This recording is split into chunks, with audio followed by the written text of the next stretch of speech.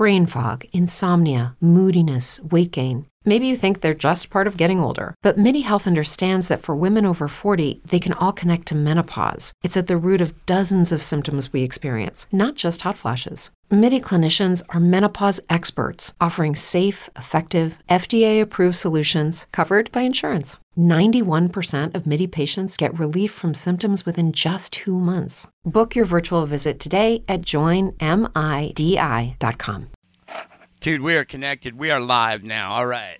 Now we're going to, hey, welcome everybody. Welcome Iron Show listeners. We're going to have a rough start because complicated intro and got new equipment, got new broadcast servers, and everything's a lot more complicated. So we're starting it rough here. But in the edit, you won't hear any of this part, but we're going to count down. We're going to count down the Iron Show, and our guest John Ford is going to do the intro. Actually, he's going to start the show as I do the countdown. After I do the countdown. All right, Johnny, you ready? I'm ready. All right, baby. 5, 4, 3, 2, 1. This is John Ford, founder of Free Indeed Ministries, and you're listening to The Iron Show. Iron sharpeneth iron, so a man sharpeneth the countenance of his friend. Iron sharpeneth iron, so a man sharpeneth the countenance of his friend. Oh, yeah. It's coming, baby. Oh, yeah. It's getting stronger. I can't hold out long. Here it comes. You're listening to The Iron Show with Johnny McMahon. We're proud to have The Iron Show right here on Fringe Radio Network. That's FringeRadioNetwork.com. All right. That was rough. That was rough. I forgot a setting on my sample deck, so I'm going to start that one over for the edit. 1, 2, 3, 4, we go.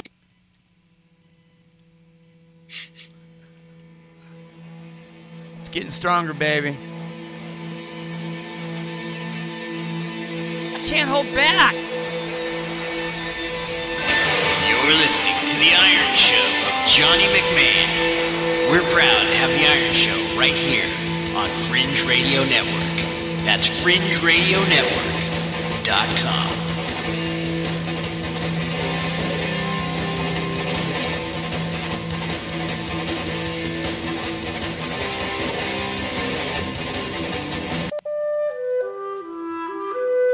La la la la. Oh, it's so nice to be here with you. Oh.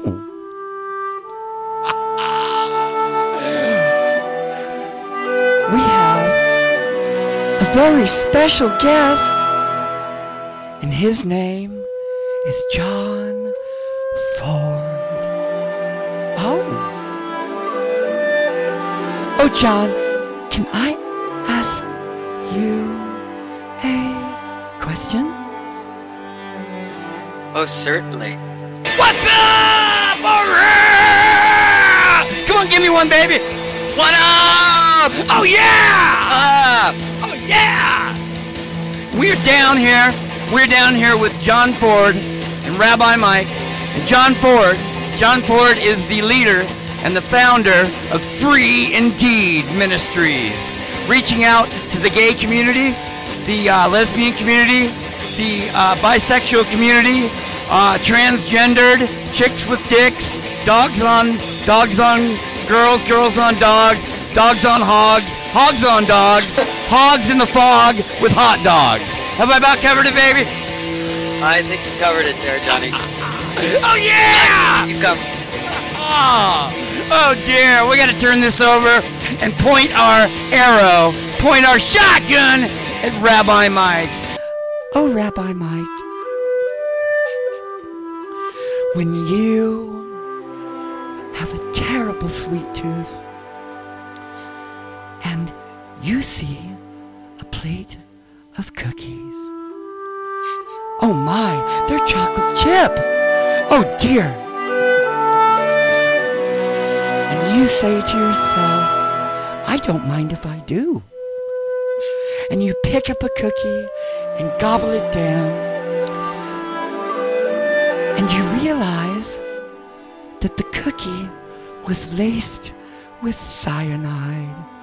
And your mouth starts foaming and you start choking to death. Does it make you cry? What is your fascination with killing me here? Oh yeah! Oh yeah, baby! All right!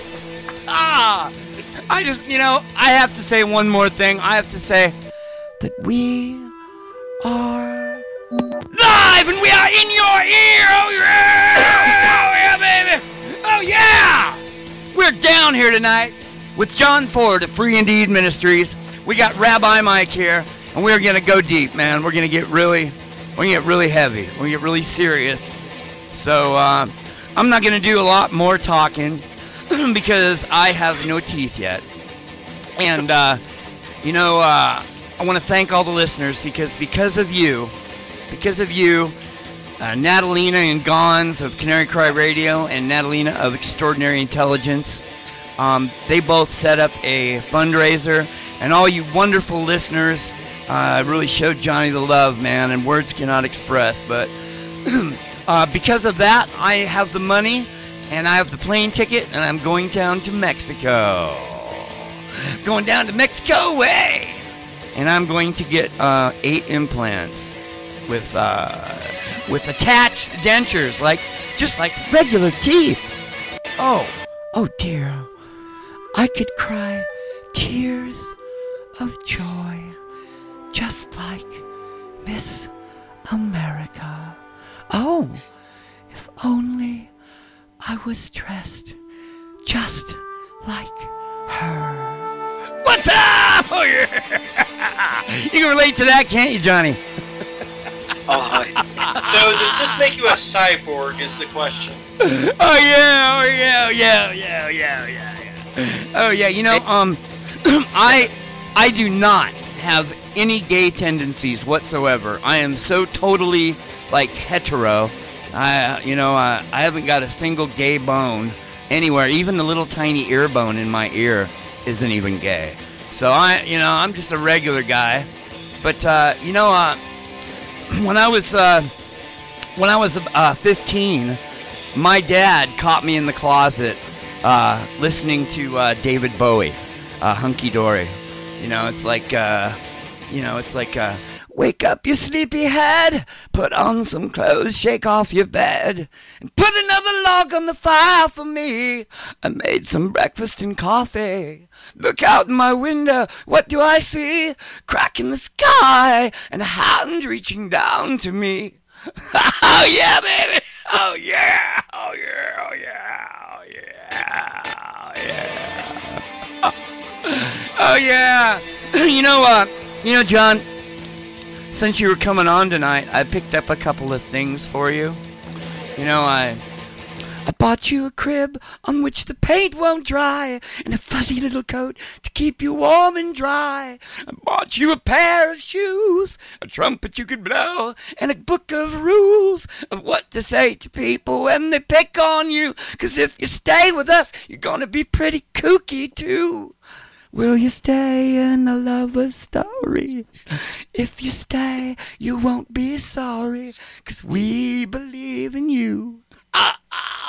Soon you'll grow, so take a chance with a couple of kooks. I'm up and romancing. Oh yeah! Oh yeah! I'm telling you what, man. All those David Bowie songs on Hunky Dory. That was his first album in 1969, and my friend Don Henson, who the Iron Show is modeled after, he was my best friend in high school, and I'm tell you what, he was queer as a $3 bill. I'm gonna tell you what, but I love that man. I mean, I love that man like David, loved his friend, and we were so close, and that really opened my heart to the gay community. And man, I used to hang out with him at Mildred's Palace. I don't know I know you're an Oregonian. I don't know if you were around Portland in the 70s, but Mildred's Palace was the hangout. I remember one time we were walking in there, and because, see, Mildred's Palace, I could go in there and they'd let me drink. I was only 16. And so that was cool, man. I mean, I didn't care if I was hanging out with a lot of gay people. I mean, I could drink. So, anyway, so the first time we go into Mildred's Palace, so Donnie's with me, right? And he's like, so we go walking in there, right? And he was telling me that it's really cool in there. Nobody will give you a bad time and stuff. And don't worry, nobody will hit on you, Johnny. You don't have to worry. And I'm like, okay, and he goes, and if they do, I'll scare them away. So don't worry. I'm like, okay, cool. So we're walking in there, right? And there's these two monster Samoan dudes on either side, the bouncers right at the door.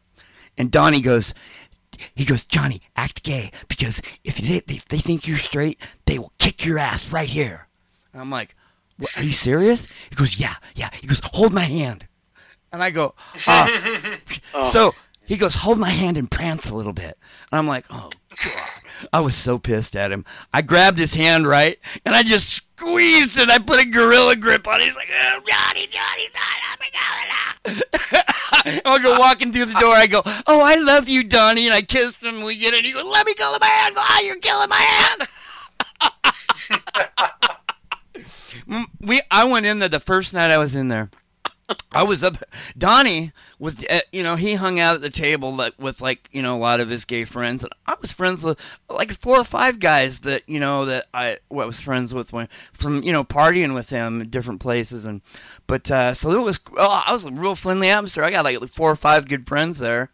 Anyway, so I'm up at the bar and I'm drinking Budweiser and Lowenbrau, and this chick comes up to me. She was so hot. I mean, like blonde and young, and like she looked like she was like 18 and absolutely gorgeous, and sort of looked like Farrah Fawcett or something. And she starts talking to me, and I'm like, is this chick talking to me? I was thinking that. And she's like, hey, so are you friends with Don?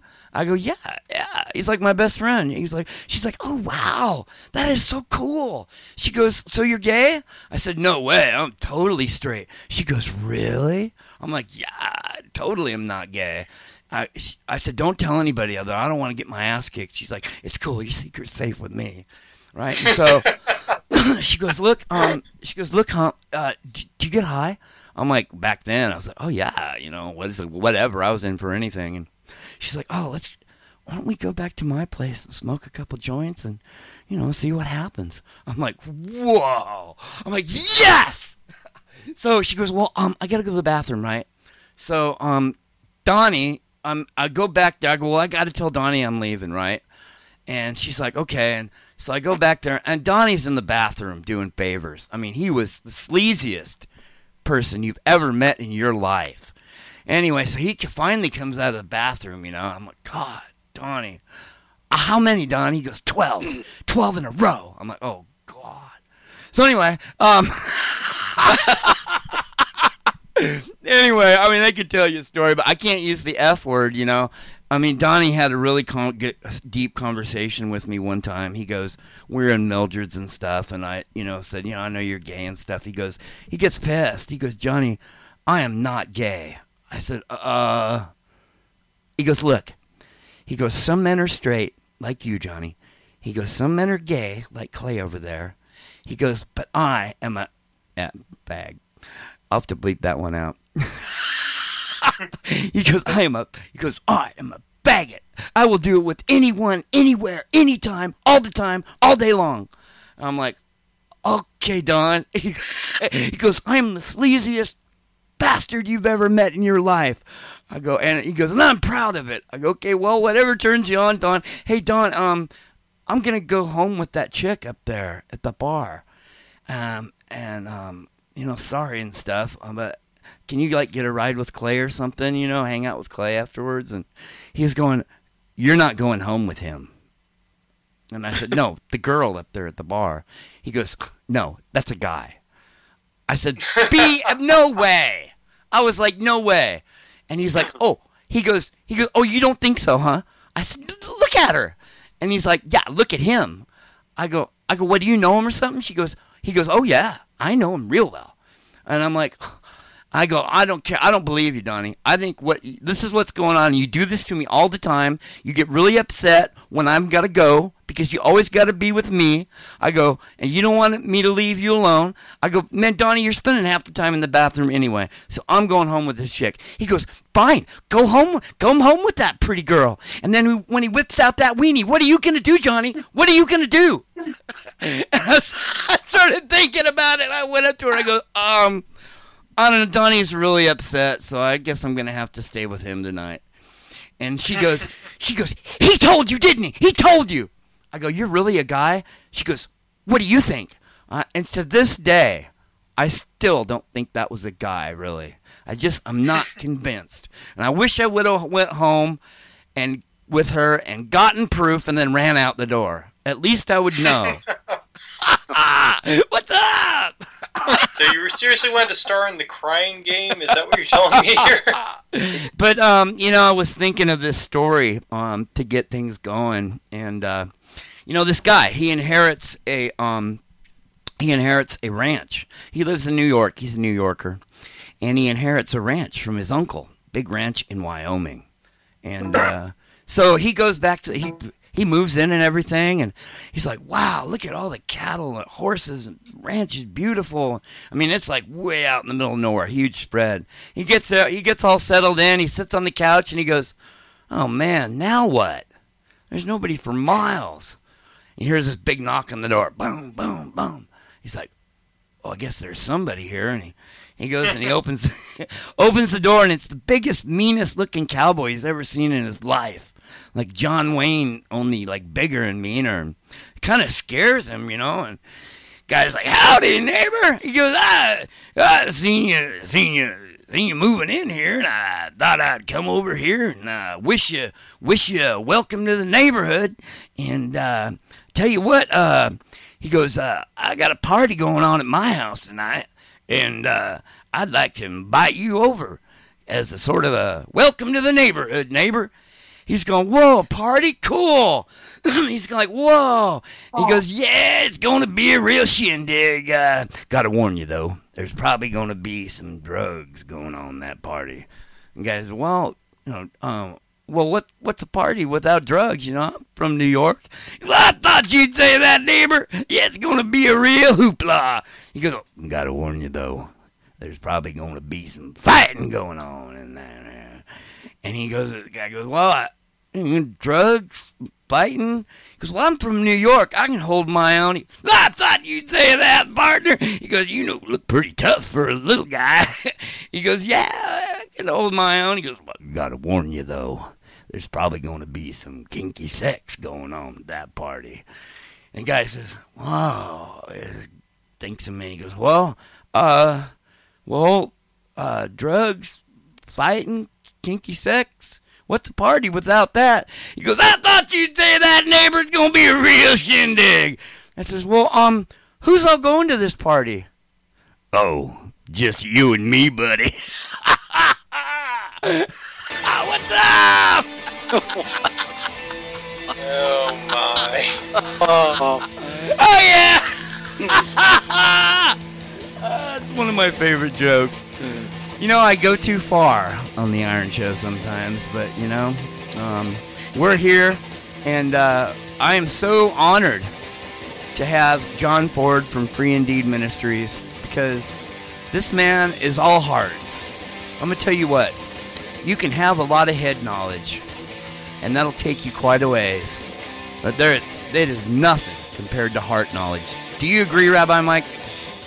Oh, I agree. That's one of the things I've been learning recently, the dangers of having too much knowledge but not enough wisdom. Amen, amen.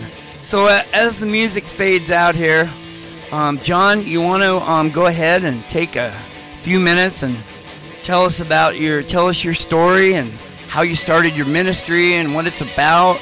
And I know it's not just to reach out to gay and lesbian and transgendered. I know you're reaching out to just about anybody that's got a need. So why don't you tell us about how you got started? Tell us your life story there, and kind of tell us about it. Tell us about your ministry there as the music fades away. Well, Well, I appreciate it, Johnny. Thank you for having me and giving me an opportunity to just share what my life has been and where it's going and what God's doing with it now. Well, to start off with Free Indeeds of Ministry, you're right. It's an outreach to anybody who has questions about anything that's kind of been devastating in their lives. We specifically target or minister to people with same-sex attraction and sexual identity, homosexuality, pornography issues. And the ministry was started to go toward the gay community specifically, and God said, no, we're going to open this up, and he's really headed it toward the family of faith. Because, you know, in the media, you see the culture war of the church versus the gay agenda and all this other kind of stuff. And they've built something that really doesn't exist. And if you really put God in the middle of all that, all the battling stops. But this all came out of, a life of, from whenever I can remember as a kid. I had always been same-sex attracted, so that wasn't an issue, at least for me. I was sexualized early, around 7 years old, had the first encounter with a man, and grew up knowing that and having other encounters with men. Never felt abused or, really ashamed of it because it would just seem like something you're supposed to do. So as I grew up and then hit the teenage years, things got a little bit crazy. Then as I grew out of teenage years, I joined the Navy. I was actually hunted down and then thrown out of the Navy for homosexual activity. I got married, was married for 8 years. I have 2 wonderful children, 4 grandchildren. And it's been a crazy life. I raised my kids on my own. Their mom was always in the picture. She's always been a friend, but I had always somebody else in my life as well. And I was a lot like your friend, Donnie. I was that crazy guy. So my life has been in a whole lot of different places, and God's given me a whole lot of grace to come through what I've lived through and to be able to say that I can now walk in freedom from the trappings of a lifestyle that were not a good idea, not healthy. So that's kind of how my life went, and that's where Free Indeed came in. When I moved to Oregon, I was given this thought that I should start something for the gay community, and it turned into getting to know many of the pastors and so forth and church leadership of Central Oregon and beyond, and then carrying out the mission that we have every day to just reach out and to be a place of grace, a safe place where anybody can come and share their heart and know that they're not going to be expected to change. They're not going to be expected to do something, to become something that they're not.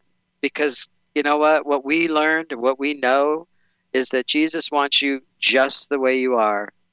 Whatever you feel, if you feel you're broken or not, he wants that, and he wants to do with it what he will do. So that's what we're here for. I'll let you ask. Like Amen. My own experience is that a lot of ministries basically like, well, you stop being gay and then come to us. So that's to me like you're saying, no, the Lord wants you to come to him and let him change you from the inside out. Amen. That's the way we reach out to people. Yeah. That's exactly right. There's so much confusion about what goes on with same-sex attraction and how far that goes. And the reason that I use the SSA, same-sex attraction term, is because not everybody who is of that mindset goes out and does anything and becomes or identifies with the gay community.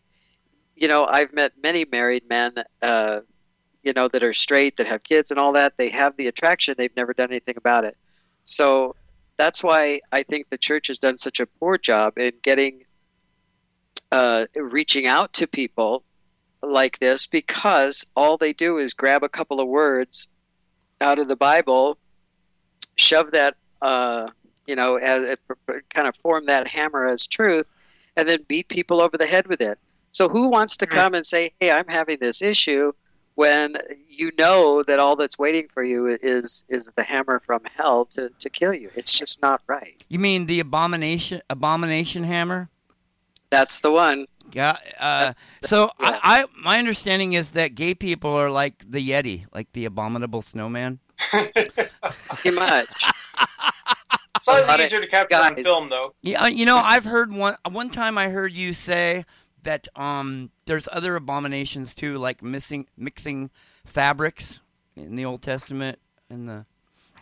I'll throw in here that I did a little study once a while ago. I'm looking for my notes right now, but basically, what the Bible describes as an abomination is something that involves a breach of faith or breach of covenant.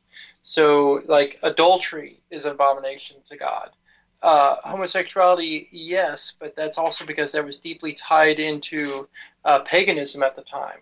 Idolatry fits into the same mold. There that is. An impure sacrifice, any kind of occultism.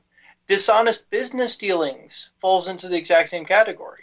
It's kind of interesting. We'll sort of wink and nudge at dishonest business practices, and get slightly frustrated with them and all that. But we'll pick on homosexuality as like the sin all day long. That's completely out of balance with what the Bible teaches. People, I've noticed this in my 30 years of being a believer, is that people just love to pick on the sins that they don't have. Exactly. Or what they think they don't have. Or what they think they don't have, really. They'll go, and you notice how they'll stay away from the sins that, they are dealing with themselves, right? Mm-hmm. And they'll be fire and brimstone. And it's really easy to go after the gay people because most people are straight. So, they're an easy target for evil. Well, not evil, but, Christians that lack understanding. Right. Well, that's very true. And what happens is, we respond in anger and bring hatred because of fear. And fear is where it all begins. And, the Bible says that he's not given us a spirit of fear. But people who want to, always impress the law on us today, which is not right, because Jesus himself said not to do that. But we don't want to discredit or try to discount the fact that the law was righteous and holy, and it was good for what it was good for, and now we're under grace. So, people just love to mix that around, and when it really comes down to it, puts the gay person or that same-sex attracted person in a blender. It's like, what am I supposed to believe? Are you telling me I'm an abomination? Are you telling me that God loves me? Where are you standing? It becomes a disaster when we try to own God's word and use it as a weapon in the wrong way. If we're not using it for peace and grace and love toward everybody, then we're using it in a way that God, like you just said, Rabbi Mike, that's an abomination because you're not coming for people for their best interest in salvation and the kingdom. Right. I mean, obviously, just by my moniker, I'm not anti-law or anti-Torah. But I do think, I don't like the term legalism, but I do find that many people fall into what I'll call ritualism and creedism, where they will sit there and pick some particular subsection of God's commandments and that they think they're strong in, and suddenly that's the most important thing. And, they'll pick on people that aren't as strong in that particular area. And I think that Christians in this country really shot themselves in the foot in the cultural war by saying, let's point fingers at those sodomites, because they just sort of assumed that, of course, nobody's struggling with homosexuality here. You have to go really low for that. And in the process, really wounded a lot of people that were struggling. And just to give a little background for the audience here, one of my brothers is gay. I've got some good friends that are gay, and one of my best friends is transsexual now. And so I'm not speaking from, sort of a distance here. It's like, for me, dealing with these issues is a regular part of my life. Do I believe that God's commandments are all still valid? Yes. I mean, obviously there are some that can't be kept right now until the temple's rebuilt and so forth. But what disgusts me is people, as you put it so succinctly, using the law as a weapon rather than dealing with their own sin and therefore showing grace to others struggling with their own, using it as a weapon to try to build up their own egos. Right, and to fill in some of the blanks for me, for my life, I found the Lord when I was 16. So you can imagine now. So now from 0 to 16, I was already involved with the lifestyle, or at least with married men and so forth. Then at 16, found the Lord, and then as you heard, I got married, had children, then went out into a full-on militant gay lifestyle. I mean, I very much was one of those guys that if you needed to know anything about why you should approve of me, I was more than happy to tell you. And if you didn't want to listen, I'd make sure that you did. So, but God was still with me. And I was one of those people, I was kind of casually listening to, some of the popular preachings of the day. Even though I wasn't walking with the Lord, I didn't pretend to be. I didn't try to make myself look like anything but what I thought I was. And I got tired of hearing it. I got tired of being told that I was the reason that hurricane wiped out a city. Are you kidding me? Where is Jesus in all of that? That was bad. It took 30 years for me to come back, for God to work me through and keep me alive through all of that and through all of what I was doing. The wages of sin is death, and we bring that upon ourselves when we go out and find that sin to commit. And so I was looking for my death. God would not let me find it. And he said, I have plans for you, and this is where I am today. Mm-hmm. So there is hope. I'll come right out here and say that, when judgments fall in this country, they are not falling on it for those who are completely separate from God. They're falling on it for the sins within the church and the synagogue. Okay, Yeshua didn't go and pick on people that were, outside of God's, family entirely. I mean, he didn't sit there and rail on the Samaritan woman or the, tax collector or something like that. He was very graceful to those, recognizing, hey, they were outside and they need to be brought in. What ticked him off was hypocrisy within the body. So, let's go. I think you and I are exactly in agreement on this. We need to get away from this thing of, if there's judgment on this country, let's find somebody else to blame. I'm sorry, there's plenty of sin within the body that we need to go deal with right now. I'd like to totally take it off the rails and go a totally different direction for a couple seconds. I really believe, I think there's really solid documented evidence that the judgments that come on this nation is when we try to divide the land of Israel. I agree with that. I mean, there's proof, so much proof. I mean, just it's so in your face, and it's so, every time we make a move that divides Israel or doesn't help Israel or hurts them, we get a judgment. And that's what I think. I mean, that's why the judgments are coming. And I know there's probably a lot of people probably want to disagree with me, but you look into it. There's a few books written on it, and I'm telling you, it is very convincing. Well, here's another. I mean, let's look historically for a second, okay? The Roman Empire had lots of homosexual activity long before the 4th century, but it didn't start to fall apart until the late 4th century, early 5th century. Well, and that was exactly the same time that the church was becoming, popular, that, being a Christian is no big deal, it's becoming popular, it's actually becoming fused with the state. Okay, that's kind of interesting. God held off the judgment until the church became fused with the state. Why? Because the church was then not doing what it was supposed to do. God held off the judgment but until then. Okay, so God's judgments are not based on, primarily, although there are breaking points like Sodom and Gomorrah, okay, but God's judgments are not based primarily upon what those who are openly pagan do. It's on what the people who claim his name do, especially when they're in charge. That makes the difference. It's taking his name in vain. That's exactly what it means, is to use his name like it's nothing. Yeah. To take it upon ourselves for nothing. The Hebrew literally means to take it upon yourself for nothing. So, I agree 100%, John. I think that, this whole thing of picking on homosexuals as if they are the ultimate sinners and the ones that, they're the ones that are bringing the country down. It's like, no, Okay, Paul makes the point in Romans 1, the spread of homosexual activity is a symptom, not a cause. It's a symptom of a society that's gone sick. It is not the cause of the degradation. Yeah, it could even be, I don't really believe in generational curses under the new covenant, but it may be something like that. I mean, I don't know. I mean, what do I know? But I would just like to say that people say that it's an unnatural sin, but the Bible promises us that we will not be tempted by any sin that is not common to man.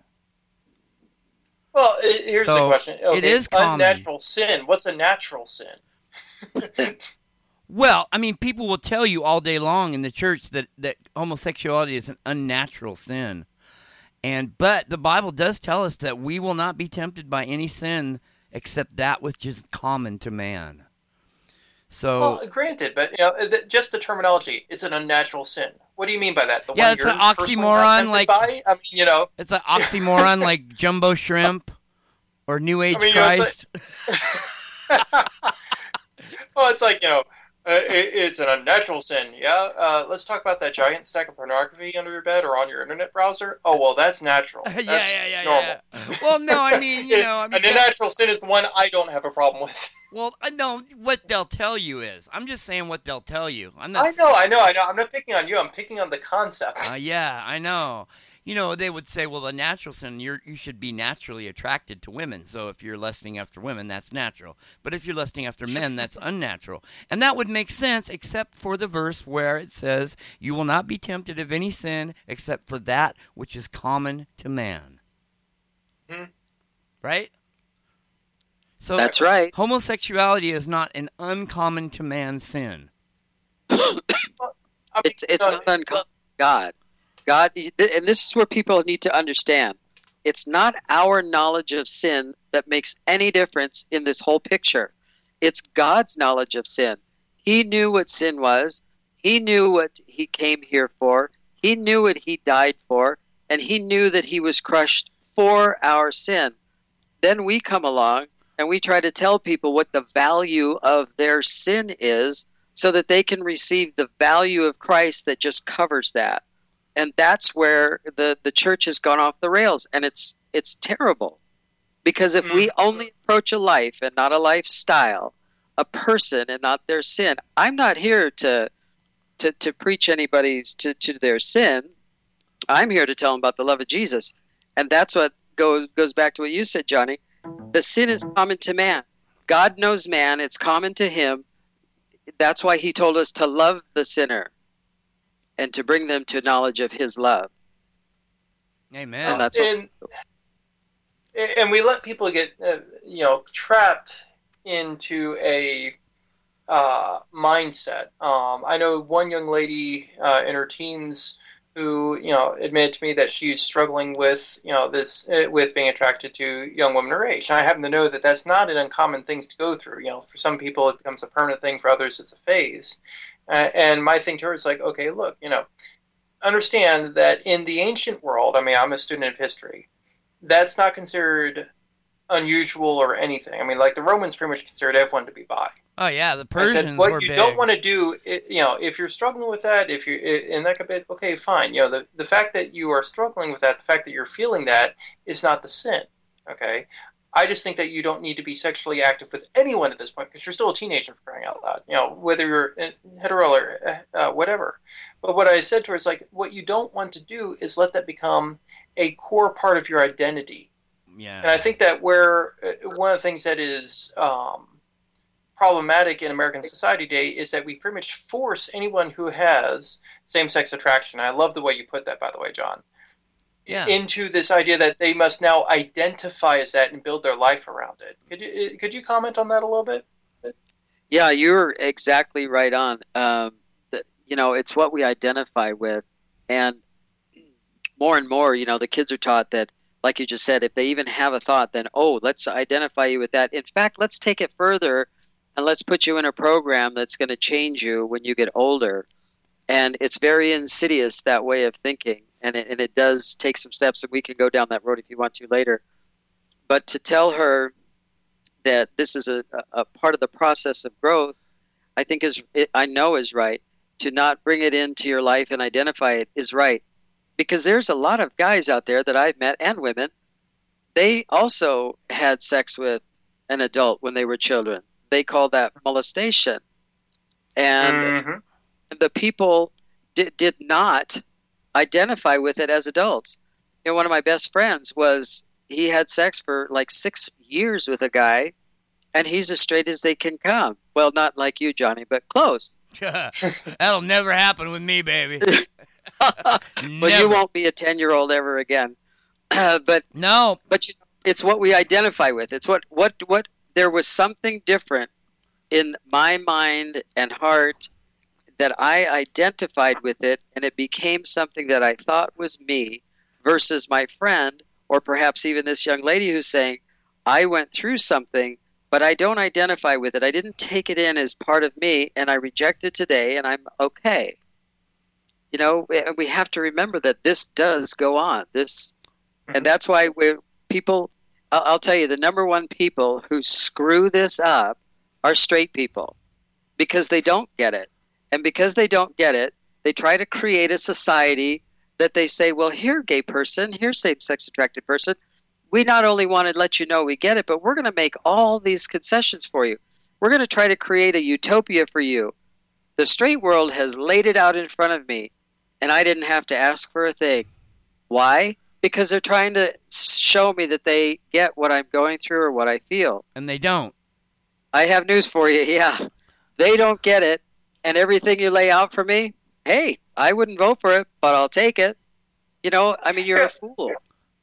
Well, let me ask you something, because I was reading an article the other day talking about the alleged peace process in the Middle East, and it actually put out all this racial conciliation that could be around the world as being inherently racist, because it's basically about you need a white man to come in and mediate between you to show you how to live in peace. And the way you were just describing the whole thing of straight people trying to set up you need a straight person to come in and make your life easy so that you can live in peace. The gay person, it occurs to me that there's a bit of that same arrogance in that. Am I missing the boat on that? Am I stretching the comparison? No, I think that's pretty good. And it's so subtle, and people don't get it.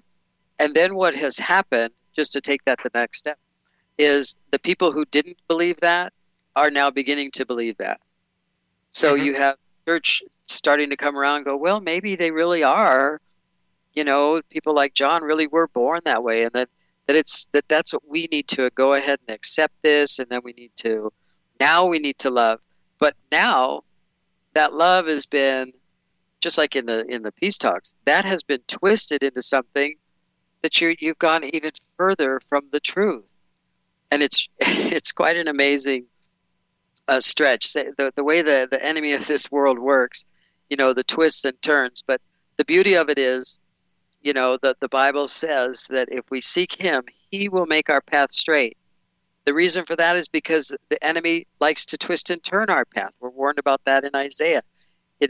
So if you think about that, we don't have to go to and fro if we just stick to a straight path to the Father. And that's why Free Indeed is here, because I'm out there trying to tell the church, let me give you a perspective from someone who knows the enemy's lies. I can lay out the battle plan and get you back to the truth of love.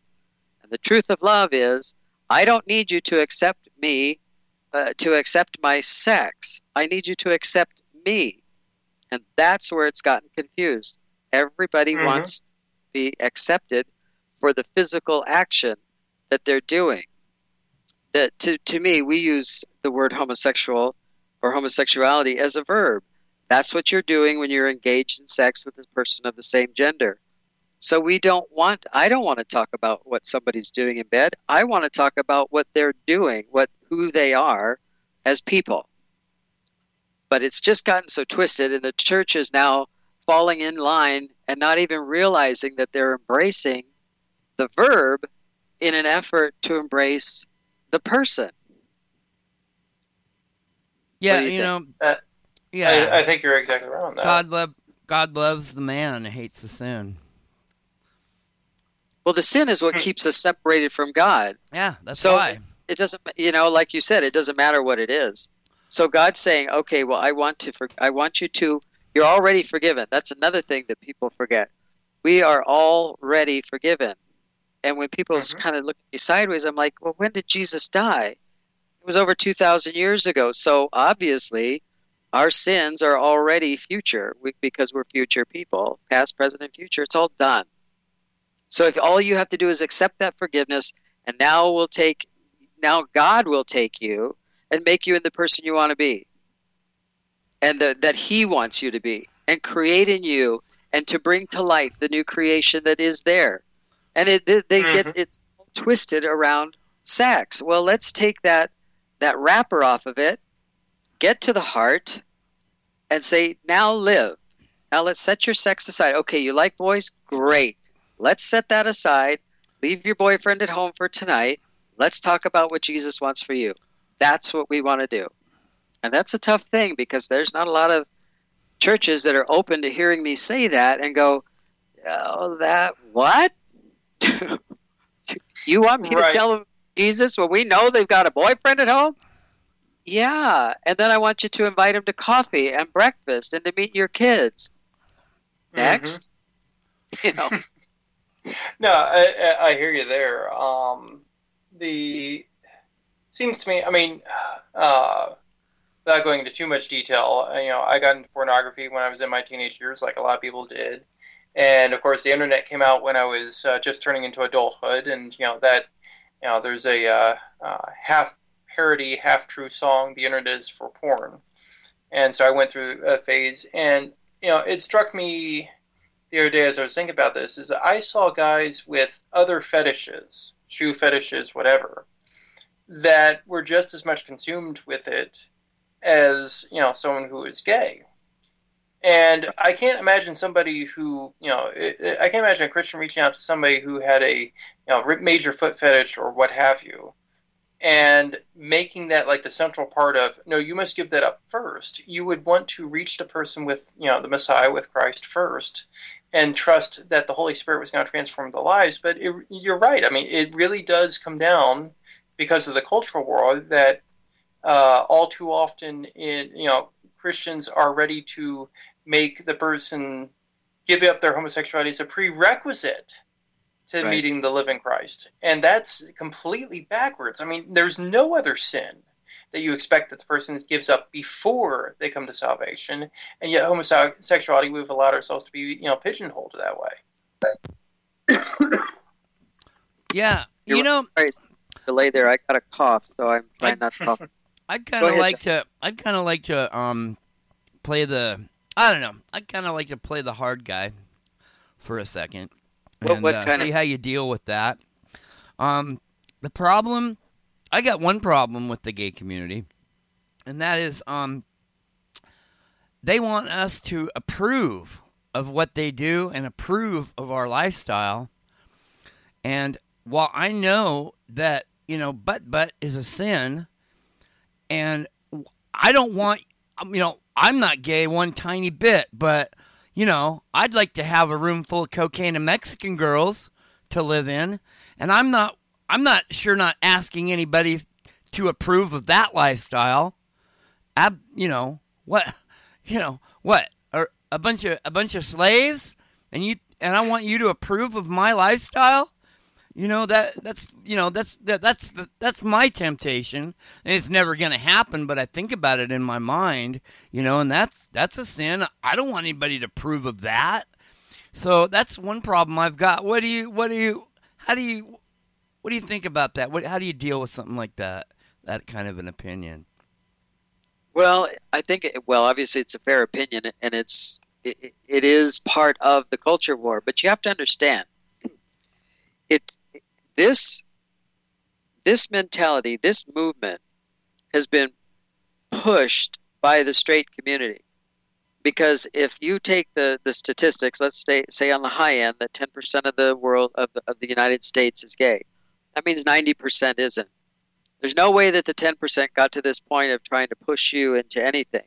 there had to be a whole lot of the 90% that said, hey, we're going to push that you should be liked and loved. And that was working. But then it turned into, well, now you have to approve of my sex. And that became the flashpoint. And it was actually very, very well ordered the way it all came out. I don't think that we really want you, or the gay community really cares if you approve of our sex. The idea was that because we're gay, we have sex with the same gender, but we're looking for equality in other ways. I can tell you that when I was hunted and arrested in the Navy just for touching a guy's, that was bad. Radical. Yeah.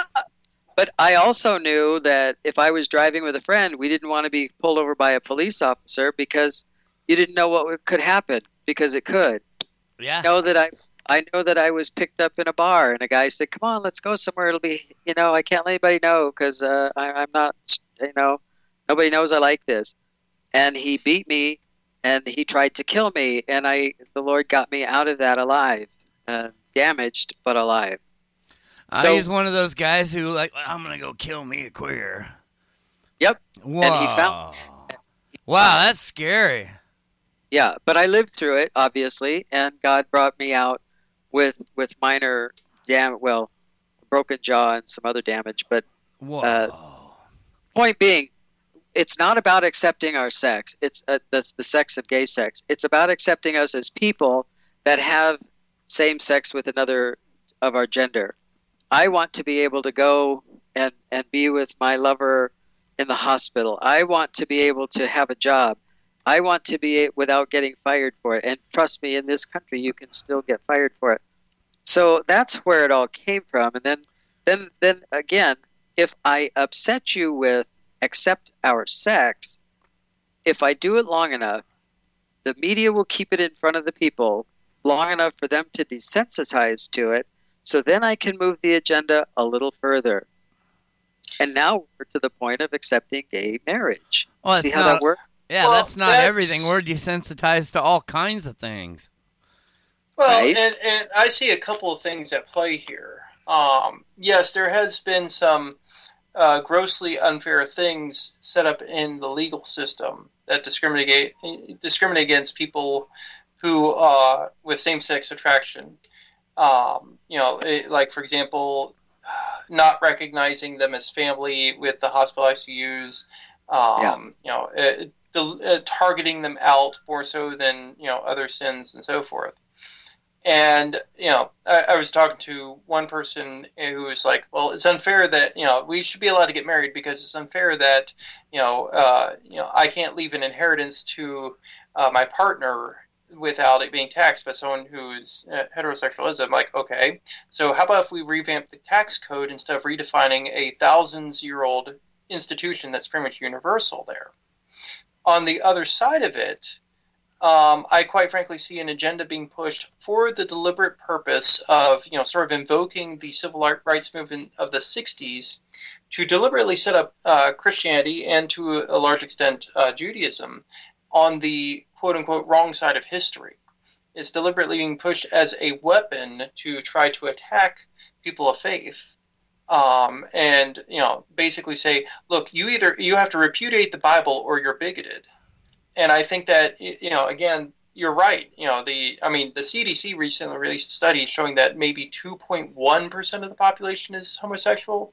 Even if you say that's too low and, it should be doubled, that's still pretty low. It's the whole thing of trying to push that as a cultural tsunami to try to uproot the Judeo-Christian values of the country that has to be driven by people who aren't gay, who aren't prone to same-sex attraction, who have an agenda that is inherently anti-biblical. It has nothing to do with rights or something like that. Basically, gay people are being used as a tool in this whole thing. This is not actually being pushed for what they want. You're right. And I want to make sure it's clear that I'm not here to promote what's considered the gay agenda, the media, the culture war out there. We're not a political party, and I don't get into all of that. I think you should vote with your heart and through your prayers. But we are. And when you're a victim of something, you can be a victim of everything. And that's how the people of the gay community have been used as pawns for this and that. And then they fight for a right, like you said, of the inheritance or whatever. It's just gotten so crazy. And this is what has split so many denominations, But if you look at denominational splits, it's huge. Like the Presbyterians recently were 3-1 to go with the gay agenda, the full acceptance of everything same-sex attracted in the pulpit and so forth and so on. So there is a rise in the culture. And I think that this brings us to a point where we say, well, is this really, are these people, are they followers of Christ? Do they take the Bible and go with Jesus, what he says, and at all costs will follow him? Or do they like the familiarity of Christ and the fact that he could get them in heaven, and we're going to do the best, we're kind of going to still do what we want to do? It's all wrapped up in very delicate, pretty paper, but you got to see through it. But you got to see through it in love and grace and bring those people to the mind of Christ, because I'm telling you, with the mind of Christ, the renewing of our minds, the rethinking, and through what the gospel will do, you can walk in freedom. And it's not a matter of just stopping sex. It's a matter of wanting to be righteous before a righteous God. If you think about it, if I said, as soon as this show is done, everybody in America is going to be sexually pure, that means that only the married people would have sex tonight. Nobody else. And then you'd have it right. Well, the straight people don't want to give that up. They don't want to have laws that block that. They don't want to have any impositions that block that. That's why they've changed the rules and laws on divorce and what's cheating and what's this and what's that. You see? Yeah, and then adultery is not a crime in America. Right. Well, and to carry that, who do you need to carry and help you change the societal thinking? You need somebody who's a victim, or at least considered lower than you. So you go, hey, gay people, buddy up with us, because we're going to change it to where we'll be like Germany, and we'll open up these bestiality farms all over town and all over the country, and it'll be legal and it'll be great. You have to, strange bedfellows. But I think you're right, Nicole, that it is because they don't embrace the word, because they don't know the word, and we've gone so far in trying to tell the I don't want to hurt anybody's feelings, but let me just use language that works. The real conservative Christians have just tried to hold on to the word. They have tried to own God, to possess him. And it's their voice that says, this is how much God you get, and unless you do this, we will wield him against you. And people are sick of that. They want to know about the love of this Jesus that there is. They want hope. They want something that means something other than what you say it has to mean over there. And that's the battle going on now. Believe it or not, I find that there are more people, especially in the gay and non-church community, that reach out to us, that come to us, because we can show that God does love gays, and we are proof of that, and that he doesn't care where you're at. Certainly we don't care where you're at. Right now, it's time for you to know Jesus, and we'll walk with you for as long as you want to get into the relationship that you want to have with him. That's the way it's supposed to be ordered.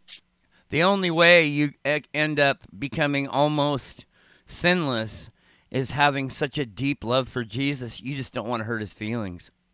Exactly. And that's what grace does. And they've overused grace. If grace does not compel you to live right, then you are not in a grace way of thinking. You don't understand what it is. But this goes back to another thing we teach. You have to believe right before you can ever live right. Oh, yeah. And the church wants it the other way around. Well, and one of the things that the church needs to start getting, I think part of the problem that you see is that For a long time, the assumption in America was that everyone, unless they were Jewish, or a very small minority, was Christian. And therefore, when you see these, I'll just put them under the blanket of liberal agendas, that's seen as an attack. That's seen as an apostasy within the body. I think we need to get out of this mindset of identifying the nation as automatically Christian, and therefore a departure from biblical values as automatically being an apostasy within the body. I think we need to start recognizing that, look, okay, in terms of the cultural war, in terms of being the voting majority, okay, we're not that anymore, and that's okay. It's not the first time it's happened in history. It won't be the last unless the Lord comes really, really soon. We need to be able to recognize that, hey, what goes on in the world should not be a discouragement to us in the body. You know, Paul makes this point in 1 Corinthians chapter 5. I wrote you in my letter not to associate with immoral people. I didn't at all mean the immoral people of this world, or with the covetous or the swindlers or with the idolaters, for then you'd have to go out of the world. But actually, I wrote to you not to associate with any so-called brother if he's an immoral person, or covetous, or an idolater, or a reviler, or a drunkard, or a swindler, not even to eat with such a one. For what have I got to do with judging outsiders? Do you not judge those who are within? But those who are outside, God judges. Remove the wicked man from among yourselves. And unfortunately, I think that because we got so used to this idea of being a Christian country, the church has spent far more of its time judging people who are outside of the true church, the true kingdom of God, the true community of those who are twice born, and start passing judgment on everyone as if they were in the body. And it's like, no, we need to make sure that those in the body are pure. And, you know, to those in the body, we need to exhort and rebuke and so forth. To those who are outside, we need to love. You know, it's not our job to sit there and, you know, when somebody is, you know, living a homosexual lifestyle, they are obviously, you know, especially when you're talking about like multiple partners per night and that kind of thing, they're obviously, you know, outside of God's body. That's the kind of person we need to love, but we need to focus on making sure that those inside the church, inside the synagogue, are those who are walking pure as the example. Instead, we do it the other way around, it seems like. Hey, could you read that verse again? Because I want to deal with that. Sure. It's 1 Corinthians chapter 5, starting at verse 9, and I'm reading from the New American Standard. I wrote you in my letter not to associate with immoral people. I did not at all mean with the immoral people of this world, or with the covetous, or the swindlers, or with the idolaters, for then you'd have to go out of the world. But actually, I wrote to you not to associate with any so-called brother if he's an immoral person, or covetous, or an idolater, or a reviler, or a drunkard, or a swindler. Don't even eat with such a one. Okay. For what have I to do with judging outsiders? Do you not judge those who are within the church? But those who are outside, God judges. Remove the wicked man from among yourselves. Okay, now, the adulterer, the swindler, the reviler, the covetous. Now, those aren't people that are struggling with those issues. Those are people who have accepted those issues and said... And decide they're justified in them, yes. Exactly. So, I mean, there's a huge difference there that we have to acknowledge. I mean, that's so important, you know, because we all are struggling with sin. All of us. And even if you're to the point where you're almost sinless, you got pride that's creeping in there. And you get puffed up with head knowledge. You know, I mean, it's almost impossible to become sinless. So, but, yeah, I mean, if you're saying, I'm a swindler and it's okay, I'm going to still be a Christian and I think Jesus accepts that I'm a swindler, I think he approves of that. You know, I mean, it's more subtle than that. I know, but there's a difference. I'm reading a book right now called The Bait of Satan by John Bevere. And the point of the book is pointing out how people in the church get offended and then hold on to that offense and won't even let it die of old age and use that as justification for running from church to church, for being bitter, for slandering each other and everything else. Okay, and he's looking at what's happening in the body. Why you have so many people that just seem to migrate from church to church to church. Okay, that's what Paul's talking about. Because a person who's a swindler is not going to be like, "Yeah, I'm a swindler, man." I mean, not usually. He usually has some justification in his mind as to why it's okay that he does it in these instances where he's done it. Okay. Same difference. We all justify our own sin. Yeah. Yeah, I remember I was on an Iron Show. I had John listen to that one. It's Iron Show 45, Love, Not Hate. And, you know, and in that, you know, in that Iron Show, it's like, we like to lie to ourselves. I mean, I said, Rick, do you ever lie to yourself? And he's quiet for a second. He goes, only every chance I get. Mm-hmm. That's something we all need to work on. One thing I would like to go after John about. I'm gonna slap him around a little bit. Go for it. One thing I would like to say to gay people is that and that are practicing lifestyle is that I feel like apologizing for the word. I do, because, and I know maybe that's wrong, but I'd like to say to the gay person that's, doing their gay sex and in their that lifestyle, who wants to be a Christian and stuff, or are a Christian, I'd just like to say that I'm sorry, but the Bible is very clear. Homosexual sex, it's a sin just like any other sin. And I wish it wasn't. I wish I could tell you it's okay. But, to accept homosexual sex as part of being a Christian, you would have to rip quite a few pages out of your Bible. And I just feel like apologizing to them because I wish I could tell them it's okay. I wish I could tell a lot of people things are okay, but they're not. And, I'm sorry, but, the word is the word. There's a lot of things in there that go against me and my desires too.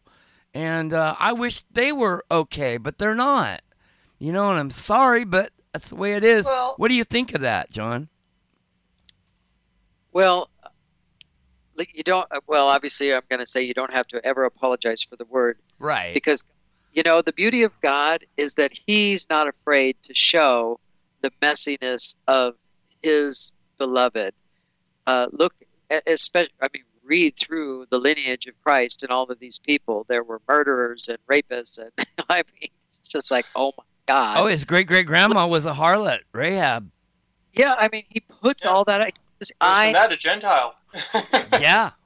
Oh, I know what you're doing. So here's the thing. And by the way, I want to make sure that people understand too that I'm not beating up on the church, because I love the Church of Jesus, the body of Christ, the bride of Christ is a blessed and a wonderful gift, and I operate in that nature. And you guys are part of the body. I operate with you and live for this. But I what I see is a trend of people kind of going the way you are, but then they also want to have an acceptance. So it's like, I want to tell you you're wrong, but I want you to know you're accepted. Well, you at first, you can't get away with that. You have to first let me know I'm accepted, and then God will show me that I'm wrong. Right. If we're going to have a conversation, if I trust you, I'm going to tell you about myself. Not that you wouldn't already know it, let's assume. So at that point, like your friend Donnie, if he had said, well, what do you think of me? What do you think of me being gay? Well, I always turn that question back to them and say, well, what do you think I think of you? And find out their actual heart. What is their concept of your level of Christianity? Are you the good guy or the bad guy, the judgmental or the loving? So I think the word speaks for itself, yes. But I don't make it a point to point that out. I am with you that we never, ever, ever have to give up on any biblical integrity, period. But I also don't have to have a little tract that I got from church that says how to witness to people and check off the boxes. And if the last one says they said the prayer of salvation, if I don't have that, then I'm a failure. So I better blast them then. You didn't come to Christ. You're going to hell because you're a fag. Oh, well, that just...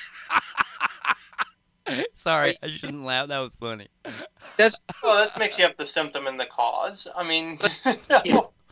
That's people have witnessed to me. It's amazing. And I was already saying, but I already knew what was going on. But people tell me how they want to witness. And I go, okay, you can witness to me. You have 1 minute to tell me about your God and why I should follow him. Can I do it? Can I do it? You can. Let me speak. Let me speak personally to the gay person out there that's listening. Boy, I got a terrible list. Next time I'll have teeth. This is my last toothless iron show. Personally, from my heart, let me talk to you from my heart as a straight Christian. Let me speak right from my heart how I honestly really feel. And, if it gets me in trouble, so be it. But I'm going to tell you what comes from my heart. And in my heart, let me tell you, gay person, personally, I don't care what you do in your bedroom. You don't offend me. You don't offend me. And even though the Bible speaks against it, personally, me, I know I'm a sinner. And I don't judge you. And I really don't care what you're doing. But Jesus loves you. I mean, and it's not just a saying. He is real, and he really loves you. And if you want a relationship with a man, you need to call on Jesus, because he's the only one that really loves you. He's the only man that really loves you. He's the only one that will fill that aching, empty hole in your heart. And eventually, you may come to realize he will show you what is and what isn't the kind of behavior that should be in the relationship with him. He will tell you how to live, but he won't be telling you how to live. He will be changing your heart from the inside slowly, and it may take a long time. There are people who come to Jesus, and they are absolute angels right at the moment of the sinner's prayer when they invite Jesus into their heart. But there are people like me, and it takes years to mold you into halfway decent human. So I just wanted to tell you that I don't judge you, and I don't care what you do, and you need to get close to Jesus. You need to invite him into your heart. And really, that's the beginning of the end and the end of what I have to say to you. Well, that's fantastic, because I would listen to you. And I'll tell you, and I want to just continue that to the audience. You said that it took a long time, or it can take a long time, as God molds your heart and brings you, because it's our desire for him that brings us, as he gives us the desire of our heart, it's toward him. And of course, we still have our free will. But, Johnny, I spent almost 30 years away from seeking after a relationship with him, but he never left me. He never left my side. I was still in his presence, because he is an almighty God. Too much, and what I try to teach people is, don't be so full of churchianity that you lose your Christianity, because the rules of your denomination mean nothing to the kingdom. But the love of Christ means everything to all of heaven. And if you're here to show that gay person, or whoever, the love of Christ, then I say we don't want to condemn people away from God, and we don't want to love them into their death, or accept them into their death. And what we mean by that is, to say, no, I don't want to deal with you until you change because God hates you.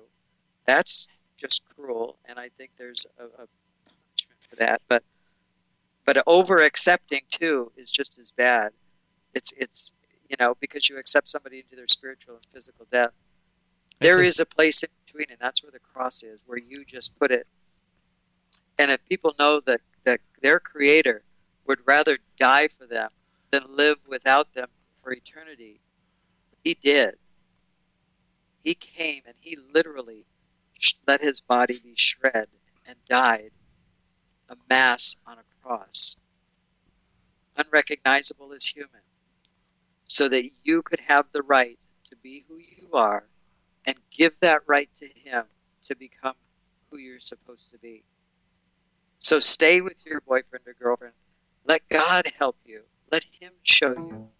Once you know that God's listening to you and loves you, then your people are then free to ask God the hard questions and face a difficult truth. And that's what he wants to do for all of us. And he's so loving and so gentle, he'll never turn away for as long as it takes for you to get to that place with him. Amen. I would like to back you up with some scriptures, right off the top of my head. I don't have them in front of me, but I met J. Vernon McGee in 1986, and it's one of the only things I can brag about. And he did a speech on Philippians 1 through 6, Philippians 1 to 6, or is it Philippians 1, 6? Anyway, that was his life verse, and the verse is, say the verse, Rabbi Mike. I'd like you, because I know you can say it better than me. I'm sorry, which verse? Philippians 1, 6. Philippians 1, 6? Yeah. I'd rather have Rabbi Mike just read it right out. I think I'm going to do that for my other ones, too. I'll have Rabbi Mike dig them up. But it's total hope in Philippians 1, 6. And you should carry that right next to your heart all the time. All right. For I am confident of this very thing, that he who began a good work in you will perfect it until the day of Christ Jesus. Amen. Amen.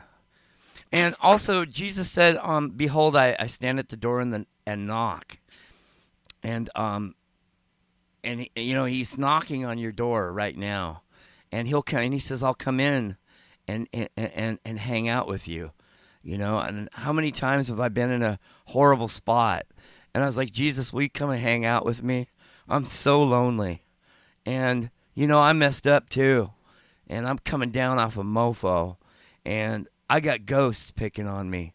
Will you please come and hang out with me and chase them away? And man, he has done that for me every time. I'm so grateful. We have so much to be thankful for. Another thing one more verse that I would like to say is, Jesus says, them who come unto me, I will in no wise cast out. Amen. That's right. That's good stuff. Hey, John, let me run something past you here, because it's sort of a personal observation, and I think you're in a good position to be able to either, confirm it or tell me where I'm just dead wrong on this. But statistically speaking, there have been studies done that show that someone who is homosexual is 7 times more likely to have been molested already when they were a kid. And I can say that in those who are in my life that are gay, where I know enough of their background, it is a very common thing. I'm not going to say it's universal, because I don't know everyone's backstory enough to be able to say that, but it is very, very common that I see that there is some element of molestation in the background. I'm not going to say that's for everyone. But is it your experience that is a very common element? And is it that part of what we're dealing here with same-sex attraction is a response to trauma, where it's a symptom of having been traumatized when they're younger and dealing with it that needs to be dealt with? Or am I just off base here? Well, the statistics come out of people who talk to people, so we don't know really how many people have been molested that it didn't affect, because they don't kind of factor that in. But going into the same-sex attracted, I'm sure that it's quite a bit. Like I explained earlier, when I was sexualized as a child, I did not see it as molestation, because for me, I identified with it as being good. So if you had asked me, were you molested as a child, I would have told you no, because it just felt right. It was a good thing, and people were always nice to me. So that's kind of that thinking. It is prevalent, though, I'm sure.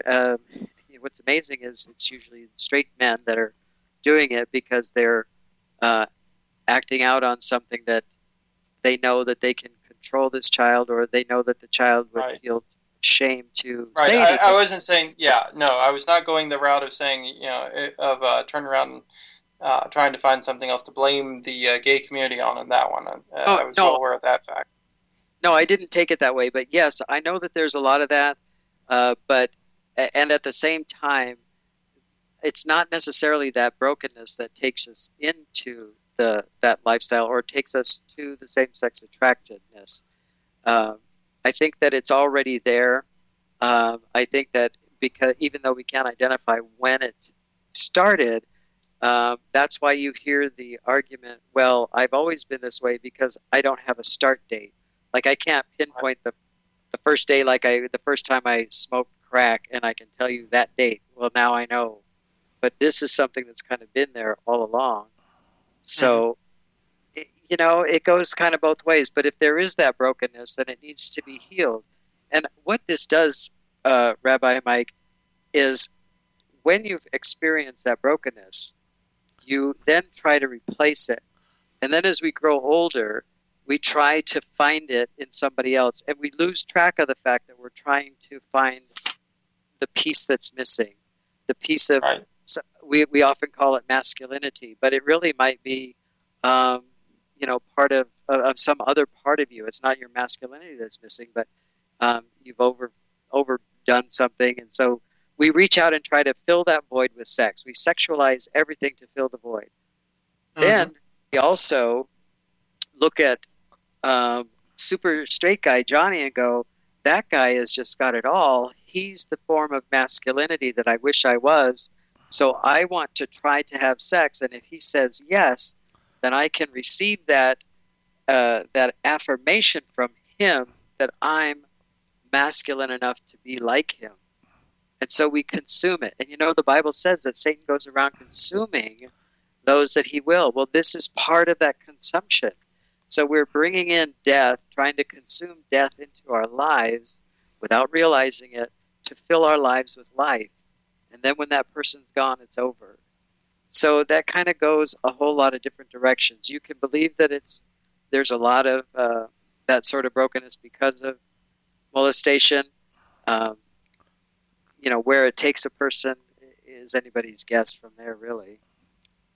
I mean, that is a difficult line. I mean, is it only molestation if it's immediately perceived as trauma by the young person in question? I don't necessarily think so.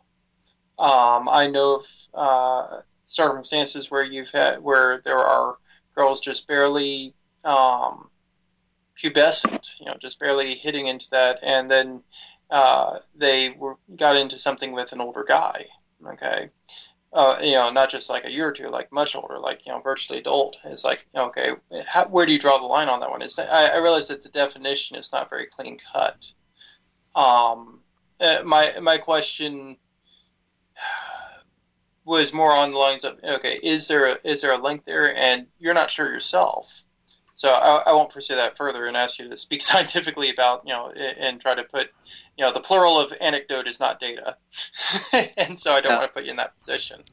But it was just something that occurred to me both in some of the studies I read and in some of my personal interactions. I was just curious on your thoughts on that one. I didn't mean to put you in a corner or I don't want to try to summarize it as simplistic. Oh, well, every single person. I'm just curious if it was a common denominator that you'd come across.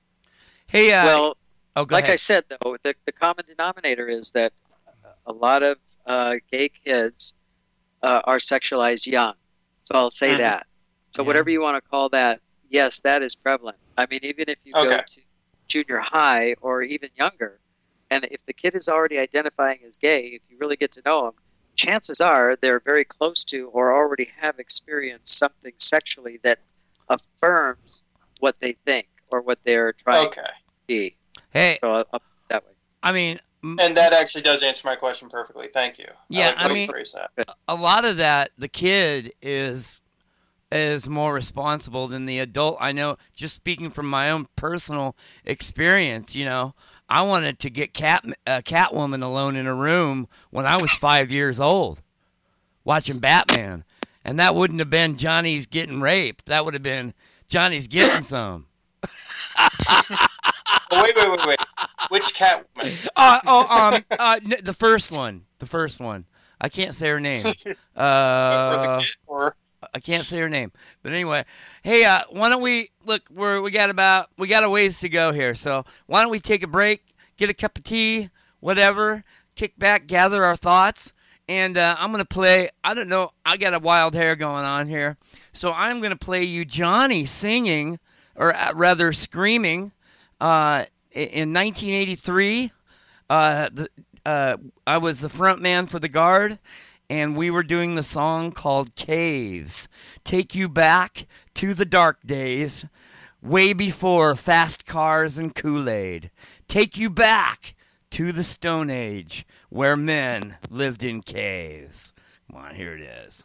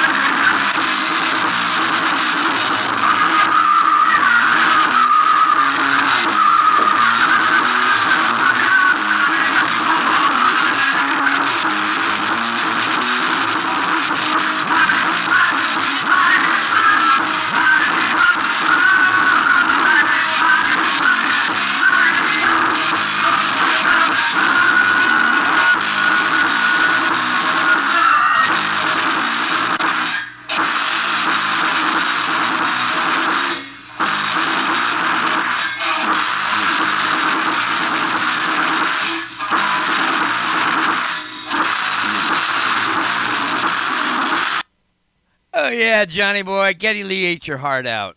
Nailing them high notes. Oh yeah, baby. Can I still do it? We'll find out when we record the album. Oh yeah. If I got my boys back in here. I think they ran away. Hello, guys. I had the mute button on so I could, sip water and cough freely back here without messing up your music, and forgot to turn it off again. Hey, nice. That's very kind of you. Yes. Where's my button? Where's my button here? Oh, that's so nice. You're so polite. Oh, dear. Oh, John, are you there? I'm here. What's up? What's up? Yeah. Oh, I felt that one. Thank you. Here, I'm queer. Get used to it. Can you do the quiet Johnny? How about the quiet John? Oh. Hey. You know, I'm thinking you're not man enough to play with me. Oh dear. Oh yeah! Oh yeah! Oh yeah! Takes a real man to do quiet, Johnny. Telling you what, baby. Oh yeah! Actually, I have bipolar mania. I'm clinically diagnosed with bipolar mania. Bipolar mania, for those who don't know, is actually split personalities. I was telling the doctor, I was like, I don't have split personalities. What's up?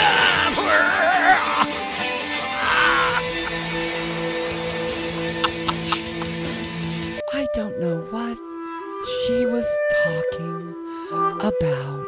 Oh dear. All right. And as the music fades away, as we gather our thoughts to plow into the next 24 minutes. All right. I would like to come right out and ask you about your theology.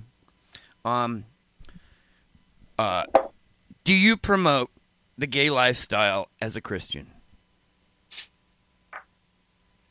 Is that for me or Rabbi Mike? All right! That was a good one. I couldn't do any better than that. That was really good. Oh, yeah. That was great. You're on the Iron Show now, baby. I like it.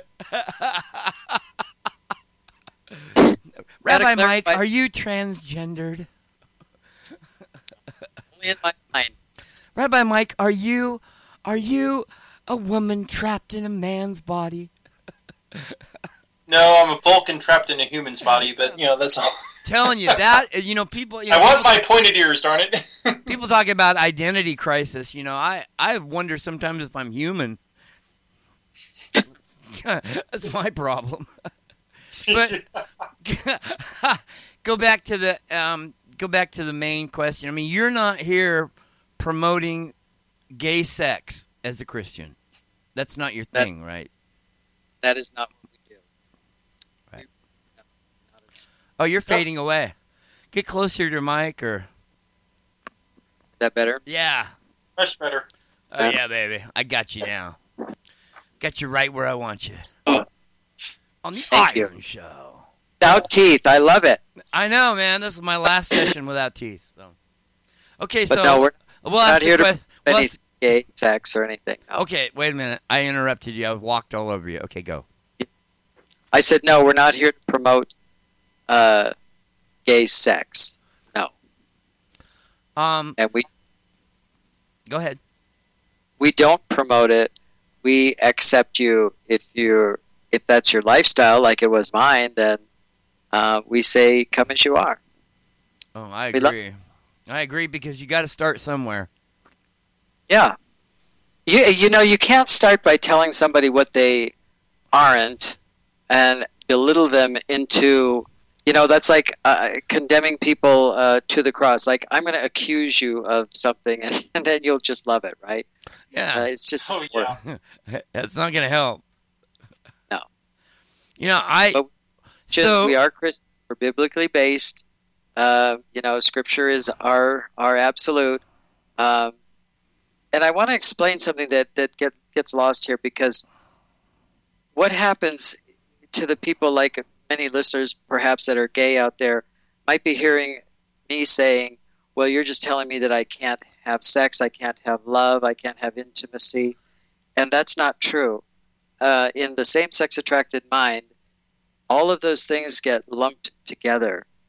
And what we're promoting and what we're saying is to live righteously before God, which is sexually righteous too, which means that I have an obligation with my sexuality to understand it by itself and to put it before God and let Him direct that path, which is, if I'm not going to get married then to a woman, then I'm not going to be being promiscuous in my own sexuality and abusing, His cross. So when you unravel the mindset of intimacy from sex, love, and you see them each in their own place where you should, and you really get into the Word, the Bible shows you how to be intimate, even with the same gender, like David and Jonathan were. But they didn't take it to sex. No. When they saw each other, they would kiss. They were closer than brothers. They were intimate. Yeah, the Bible says David loved Jonathan more than the love of a woman. Yeah, but that didn't. Well, heck, you look at like Lord of the Rings, for example, to take a more contemporary example, and Tolkien based Frodo and Samwise's relationship on what he actually saw in the trenches between officers and what they called their Batman at the time, not the guy with the cape and cowl, but the guys who basically help enforce order among the men and so forth. Guy with the baseball bat.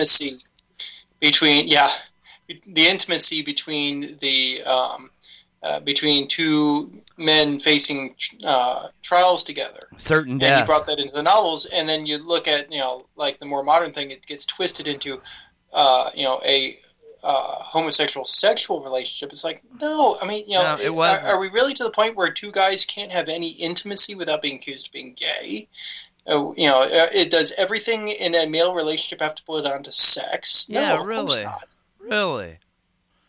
And believe it or not, I think, even in gay people, just real quick, if you would get to know somebody of the same gender that you're really attracted to and you like what they have to offer and you say, I want to be close to you, and you resist the sexual temptation and you just get to know that person, it's very amazing how God works the relationship together.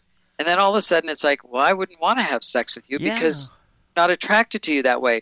Well, if we do that with everybody we meet, instead of jumping to the attraction and then acting on that, believe it or not, God would show even the gayest of gays like me that intimacy with Him does not include sex with the same gender. It's really truly a life-affirming way of looking at sexuality and intimacy. Well, yeah, I think that one of the biggest problems we are experiencing right now in our culture is that we have conflated love and sex to where, if I'm talking to someone who's gay, I'm having this conversation, inevitably, it comes up with, well, you're telling me I can't love who I love. And I'm like, no, I'm not saying anything about your right or ability to love someone. I am saying that you are confusing love with sex at the moment. And if you can separate those two out, I think that will deal with half the problem. Even between men and women. Okay, I've got plenty of women who are my friends and who I care about dearly, but there's no sexual relationship there, or else my wife would kill me. You have to be able to separate out different kinds of relationships. Plus, there are certain vows that are you know that if you did have sex with it, it would ruin that relationship. It would mess it up. Absolutely correct. And so does it in a sex attraction type of thing. If I go out and I'm having random sex like your buddy did in the bathroom, he's not going to make friends with that guy later in life. That's not going to be a relationship that's going to be sought after to be something that, you were a great guy, so let's get to know each other. So you continue this pattern of brokenness. And you're right, just like I'm saying and what you have said, love, sex, intimacy. There are 3 separate boxes that we have to open up and discover and learn and appreciate the gift inside, and not think that in order to have love, I have to have sex. In order to have intimacy, I have to have sex, or I don't feel loved. You see, it just gets so convoluted in that loss without the Lord in there to say, let me show you how to love. Let me love you so you can love others. And it's a lot. There's a lot more to it than just being like, having your sex in line. I mean, to me, in my personal opinion, I could be wrong. I'm just going to tell you what I think personally, is that being kind and being patient and being long-suffering and being there and being a source of light for lost people and being available, those are so much more important than whether you're gay or not, or whether you're attracted to a lot of women or not. I mean, like Rabbi Mike, I take for an example. He is such a kind and gentle person. He's slow to judge. He's patient. You can tell him anything. He's not going to judge you or look down on you. He's going to take it apart for you and help you deal with it. And he has understanding. And that's why I love Rabbi Mike. I just feel so close to him, And, I mean, there's so much more to being a Christian than just having your sex right. There's so many more things that need to be, that are more core than that, if you ask me. No, you're right about that. But as we're unraveling I'm just trying to give you a picture of a mindset and trying to do exactly what you did and put it in the right place. Because you're right, love is patient, kind, and long-suffering, and is like Rabbi Mike, who will accept me. And guess what? I'm going to let him tell me what's wrong, because I know he has love for me, and he'll tell me in an intimate way, but we don't have to have sex to do it. You see what I'm saying? I'm going to break those pieces out a little further and then let each of them have their own meanings and their own subcategories and their own life, because that is the right way to live with all that understanding. And don't get me wrong, Rabbi Mike, he's a sexy guy. Yes. Oh, yeah, baby. Oh, man.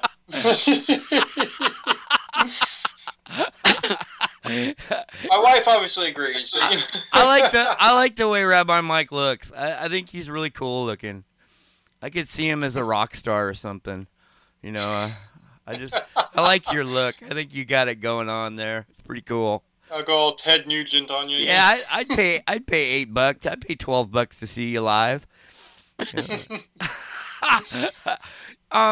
So another thing I'd like to ask John is how do you deal with people that aren't gay? Because I know your ministry reaches out to a lot of different things. I mean, on your website it says gay, straight, don't know. Do you have any other problems? I mean, how do you approach like somebody who's got like a porno addiction? Because you get those guys, right? There's plenty of those guys out there, and believe it or not, the ministry, my direct one-on-one mentor and discipleship that I've done has been mostly with straight men that have been in have addictions, long-term and short-term addictions with porn. So our goal is to open the door and say, "Come on in," and you're not going to shock us with what you're into, and whatever we can do to walk with you and to bring the light of Christ onto that, but also get to the root and the heart of it. That's what we want to do. So that's why we reach out that way, because we see it all. And we don't want anybody to think we're just out to change gay people. We're not even that at all. We're out to help people with what they feel they struggle with, and through Christ we know that there's answers. I think that's brilliant, just from the perspective of we're not targeting we're not out to target you. We're helping a lot of different people here. If you would like to talk to us, we're here, but we're not out to attack or target you directly. I think that's brilliant. I mean, speaking just coming from a Jewish perspective, I know a lot of Jews get very leery about evangelicals and messianics because they feel targeted by that, and if they know that evangelicals have something else going on and so forth, they're a little bit more comfortable just coming and talking. So I think that taking a broader focus with your ministry is completely brilliant on that point. I like that way people can feel comfortable coming in, not like, oh no, they're chasing me. Yeah, that's all God. If somebody had any kind of a problem, they would feel really comfortable coming into your ministry, wouldn't they? They always have. And you know what the beauty of it too, Johnny, is we are not a recovery group, and we don't even want to get close to any of that conversation. We know that we want you to come, let the Lord work, you be open, we'll help you, we'll walk with you, and then you go away. And if you ever need us again, we're there. But you always have us as a brother or sister in Christ. I'd like to ask Rabbi Mike a question. And this is something that maybe I think I understand a little bit, but maybe not. I mean, I think I kind of got a grasp on it. But, Jesus himself, when he was walking the earth, it wasn't the religious people that were attracted to him. They were actually kind of saw him as like a threat. But some of them, liked to learn from him because obviously his theology was impeccable. But the people that were really attracted to him were the people that shouldn't be attracted to him. And those were, the harlots and and gay people and tax collectors and drunkards, but they ran to Jesus, not from him. I mean, they sought him out. Why is that? Because it seems counterintuitive. Well, it's very easy to sort of pigeonhole him as being anti-religious. And I don't think that was Yeshua or Jesus, depending on how you want to pronounce his name at all. No. You can see, like, everywhere he went, there were Pharisees with him. They were obviously hanging out with him. A lot of the questions they asked him, if you're aware of the debates of the rabbis of the day, are, they were asking his opinion on debates of the day. They wanted to know and so forth. I think, however, the difference in the reception is that if you take somebody who knows that they're distant from God and they are feeling that loneliness, and you reach them out a hand, they are often very receptive. Whereas if you take someone who is very proud in their religious walk, they're like, I'll use the parable of the Pharisee and the tax collector there. Okay, the tax collector knew what his sins were. He knew why he was distant from God, and so he beat his breast and he said, "Have mercy on me, Lord, a sinner." While the Pharisee was like, well, thank you, Father, that you have not made me like, sinners like that tax collector over there. The difference was that those who are lowly a lot of times know their sin. You don't have to rub their faces in it. Whereas those who walk a strictly religious path can be blind to the more subtle sins of pride, ritualism, creedism, and so forth that fit in there. So I honestly think that, if Yeshua were to appear today in something other than the glowing, climbing up, traveling on the cloud form, first off, churches would be like, what's with the Orthodox Jew hanging out in here? Yeah. But also, yeah. I honestly think that you would find a very interesting crowd that would be coming and listening to him, and it wouldn't be who you were to be expecting. Okay, and that's not to put down those who follow him today. It's just that he had his whole mission, he said, was to reach out to the sick. He said, the healthy don't need a doctor. I'm not here for those who are already, that implies, by the way, that there were people who are healthy who are already walking with God in his time. He's like, I'm not here for them. I'm here to be a physician to the lost, to the sick of the house of Israel. I'm here to leave the 99 and go after the one sheep that's wandered astray. I'm here for that express purpose. And that's why he drew people who had spent their whole lives, feeling themselves outside of God's grace, not knowing how they could possibly make things right, how they could possibly ever get that walk again. All of a sudden, here is the one who not only can tell them the way, but is the way. It wasn't just a genius in Yeshua's teachings. It was the fact that he is the sacrifice. He is the sin eater. For those who have read the novel The Last Sin Eater, if you haven't, go read it. It's a great novel. He is the one who takes our sins upon himself and he took all of our shame. The whole point of the crucifixion was not the pain. The pain was just the avenue to get there. It was about shaming a person in a culture that prized honor as much as any martial arts flick where people are willing to kill each other over matters of honor that you've ever seen. That was Roman society, and that was Jewish society at the time. Crucifixion was to tear all that away, to completely humiliate and shame a person. Yeshua took on our humiliation, our shame, so that we could take on his honor, so we could stand before a holy God. That was his whole purpose. And so for those who knew they needed that, they were attracted to that. For those who believed that they were fine, of course, they were repelled when he starts saying, well, wait a minute, you've got this wrong. You need to fix this. Hey, you've got this, that repels him because suddenly he's digging at that sense of pride. Yeshua tears down the haughty, but he lifts up the humble, just like his father. I wrote a song once, and the opening line was, dead men lie in shallow graves, in fields so cold, in skies of gray. The sun won't burn the haze away, as desolation lights the day. And I think a lot of people are feeling that horrible emptiness. Jesus is the only one that can deal with that. Mm-hmm. I mean, you can take some drugs and that'll last a few hours, but then you're even worse off than you were before. Then you're in even worse trouble. Mm-hmm. Right? I mean, and you can get some counseling and you might feel a tiny bit better for a few minutes or a few hours or a day, but then it comes back because that emptiness. It's like there's a hole that is, and what? What was that great author or that great commentator that said? What is that about the empty hole? Can you tell me that one, John? Do you know that offhand? I've got it here in your book you sent me. I'm not familiar there.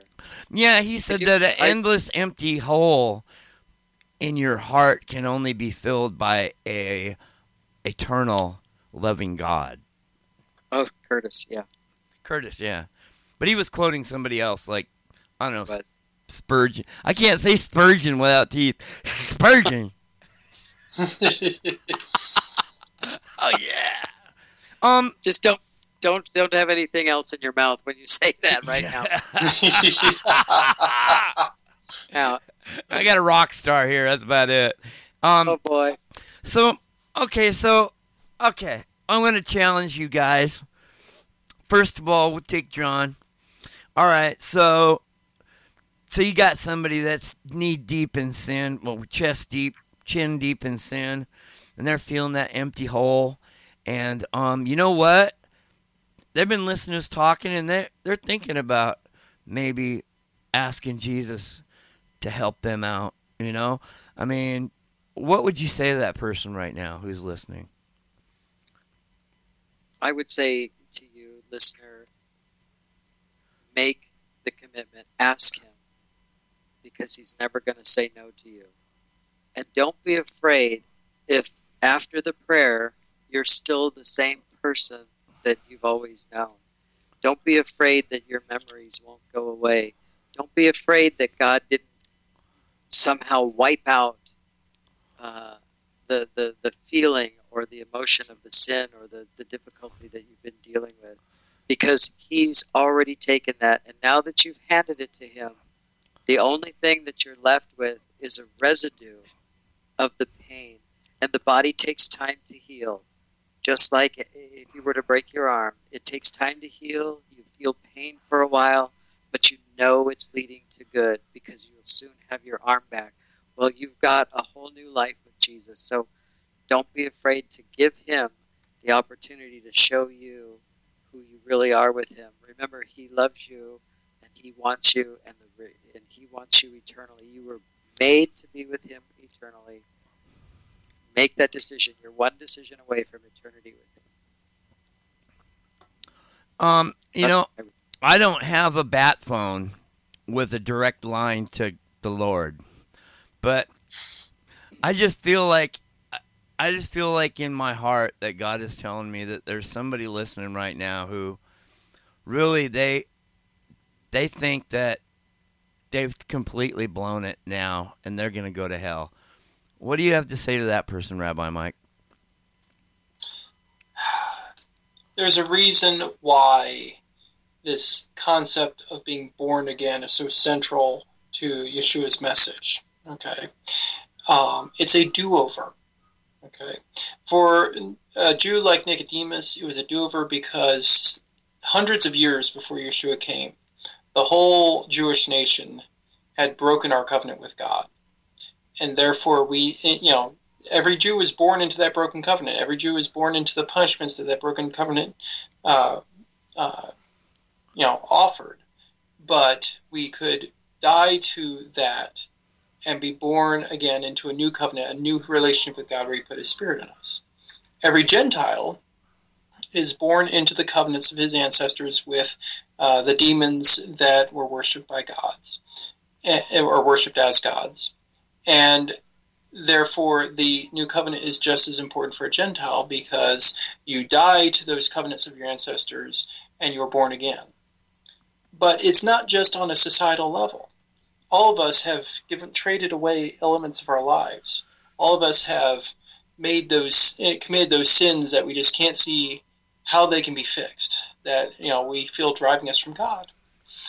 If a person is willing to accept Yeshua, he's willing to let us die with him, be raised with him, and you get a new life. You will always have the memories of the old life, and you may still suffer the physical consequences of that old life.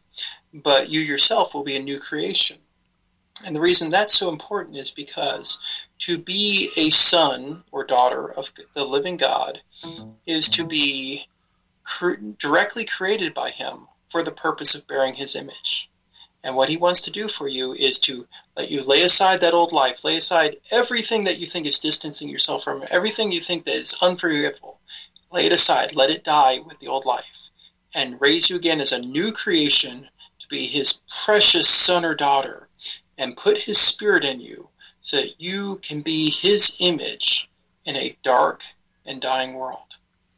The thing he's offering you is not just, sitting around in a cloud playing a harp forever. He wants to offer you a chance to be his son or his daughter, a new creation with his Spirit here and now. And he doesn't care what you've done up to this point. He's offering you a chance to have a clean break, a new start, if you're just willing to accept the sacrifice of his son and accept Yeshua as your Lord, your Savior, and your most precious friend. And now, to the person that's feeling that way, like they have blown their last chance, and they just really feel like they're going to go to hell now because they have gone too far. Could you pray a simple, short prayer that they could pray along with right now? Sure. Avinu Machenu, our Father, our King. Father, every single person listening to this show and every single person taking part in this show has sinned and fallen short of your glory. But Father, you loved us so much that you weren't just going to leave us in our sin. You didn't write humanity off in the Garden of Eden, nor did you write us off at the Tower of Babel. But you gave up your Son, the true Son of God, the unique Son of God, the one who truly projects who you are, because you have put your word in him. You incarnated your word in him, your wisdom in him. not only to show us the way, but to be the way. Father, I pray that everyone hearing this will accept Yeshua, will accept Jesus tonight, that they will know that they can be forgiven and have a do-over, have a new life. And yes, the way is often hard, because the old life likes to try to drag us back. But knowing that you have put your Spirit in us, pray, Father, that for all those who are right now feeling that pain, feeling like they've screwed it up beyond all recognition, pray, Father, that you'll go to them. You've said through your Son, Yeshua, that you leave the 99 sheep to seek out the one lost. You've said that when the prodigal son even starts to turn back, you rush out to meet him. Father, rush out to meet them now. I pray, Father, that you will claim new sons and daughters to you now. No matter what their struggles, no matter what their sins. Pray, Father, that those who have struggled with their sexuality, those who have given in to their sexuality, whether straight or gay, pray, Father, that they know that you love them. And you made them and you did not make junk. Father, I thank you so much for who you are. All the trials and tribulations of human history you knew in advance, and yet you loved us enough to make us anyway. And you love us enough to redeem us and to bring us close to you. And you want to give us so much more than we could ever imagine. Eye has not seen nor ear heard all the things that you have prepared for those who love you. And even in this life, though it is often hard and difficult because we're in boot camp for eternity, you work all things to the good of those who love you and are called according to your purpose. We pray, Father, now, all of us together, for those who are still at this moment listening but struggling because they're afraid, because they know that the commitment means sacrificing self-will. Pray, Father, that they will join us in the light, and that you'll transform them from the inside out, not imposing a rule of order from the outside, but you will transform them from the inside out. You will write your Torah on their hearts, and your word, your commandments on their inward parts, so that they can walk with you. If only they will accept and believe in your Son, Yeshua HaMashiach, Jesus Christ. And these things we pray in his holy and precious name, and say amen. Amen.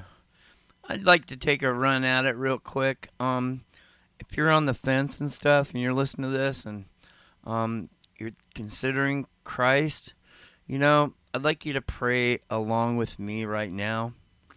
Jesus, and I don't know, I'm just going to go ahead and take you at your word. The Bible says, that you're the Son of God, that you were God in the flesh, and that you died for my sins. Jesus, I believe that you were the Son of God, and I believe that you were God on earth, and I believe that you died for my sins. Please come into my heart. Amen. Amen. The Bible says if you confess with your mouth and believe in your heart in the Lord Jesus Christ, you will be saved. And really, that's the beginning and the end of matters of salvation. We didn't see Jesus. All we have is this dusty old book and the Spirit of the Lord witnessing to our hearts. That simple step of faith that you believe that Jesus is who he said he was, the Son of God, God incarnate, and that he died for your sins, that means a lot to God, that you would just take him at his word. Your faith and your willingness to go ahead and accept that's huge.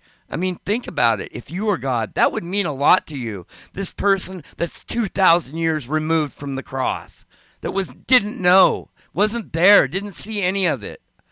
This person is going to come and accept me. I mean, if you were God, that would mean a lot to you, wouldn't it? Mm-hmm. Yes, it would. So, John, I mean, that's the beginning and the end. John? I know we're getting long here, but I do want to add to your prayers are so beautiful, and I'm going to try not to get,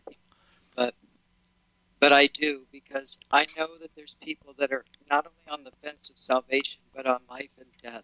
You're fading. Could you step up a little bit? Sorry about that. I get emotional because I know that there's people on the fence of not just salvation here, but life and death, whether it's through sickness or perhaps AIDS, whether it's suicide, because their brain is splitting and they can't reconcile their worlds. I've been there. That's why Free Indeed exists. Even if you don't know me personally, even if you're far away, we want to be your friend. I want you to know I'm not here to change you. I just want to change your mind about God and show you the love of this magnificent Creator who loves you. So please, don't give up. Don't let this be the last thing you hear about God before anything else happens in your life. Let this be just the next thing. And connect with us. And Johnny, I thank you for allowing me to come on. And there's so much more we can talk about, and I would love to in the future if we get a chance. But if we never do again, I just want people to know that the love of the cross is so much more than we can imagine. And we're willing to walk with you and take you or go with you as far as you want to go in life, because we absolutely love everybody who's out there. And we mean that. Jesus, we love because he first loved us. That's what the Bible says. And we live that. And we just want to thank you. Thank you, Rabbi Mike. Thank you. You are fading away really, really bad. Can you jump up on the mic a little bit there? Yeah, I just said thank you for the opportunity to the audience just to be here and to share. So we just love you guys and want to connect. Now, if people want to connect with you, how do we do that? Well, the website is out there, Free Indeed, C as in cat, O as in opera.com, freeindeedco.com. We're on Facebook as Free Indeed Central Oregon. Google Plus, we're everywhere, but freeindeedco.com is our website, and it's got my contact information there. Or just email directly to hope@freeindeedco.com, and I'll get those emails directly. All right, that's all of them. Go ahead. No, I respond to all of them.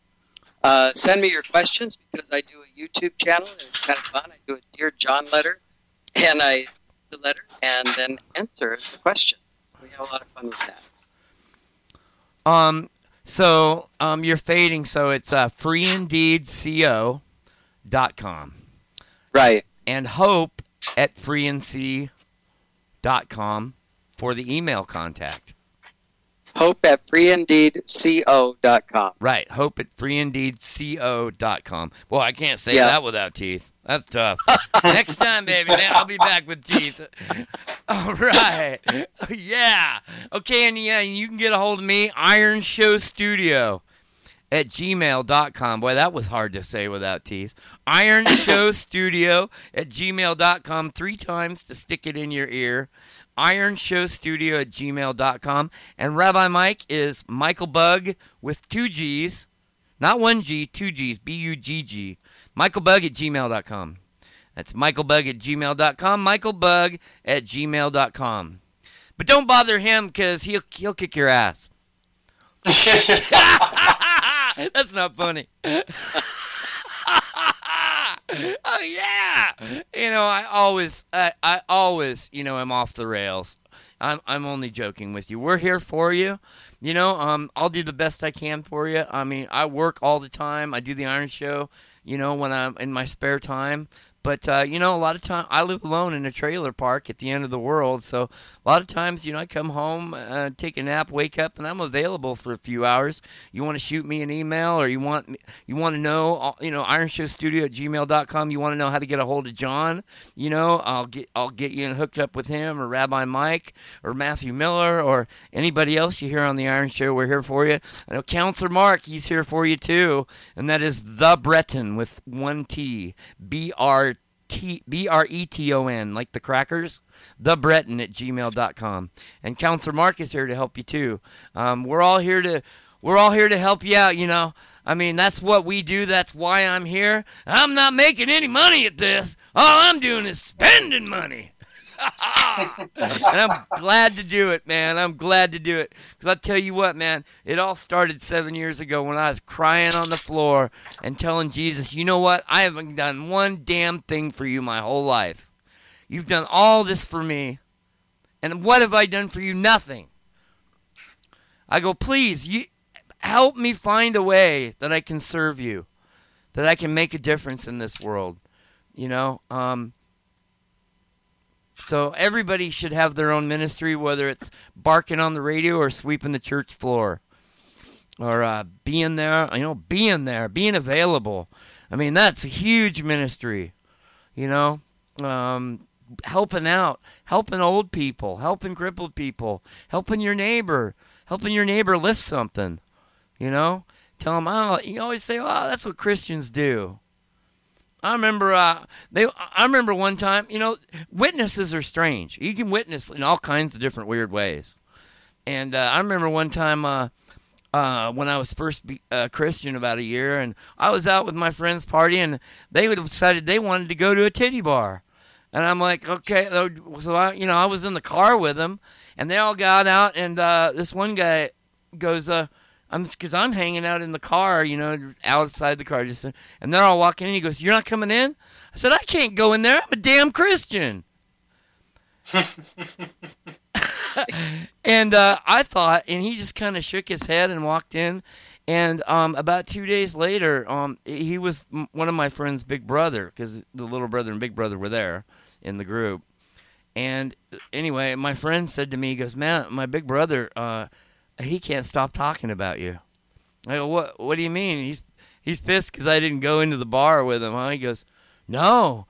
He said, I couldn't believe that this guy wouldn't go into the bar.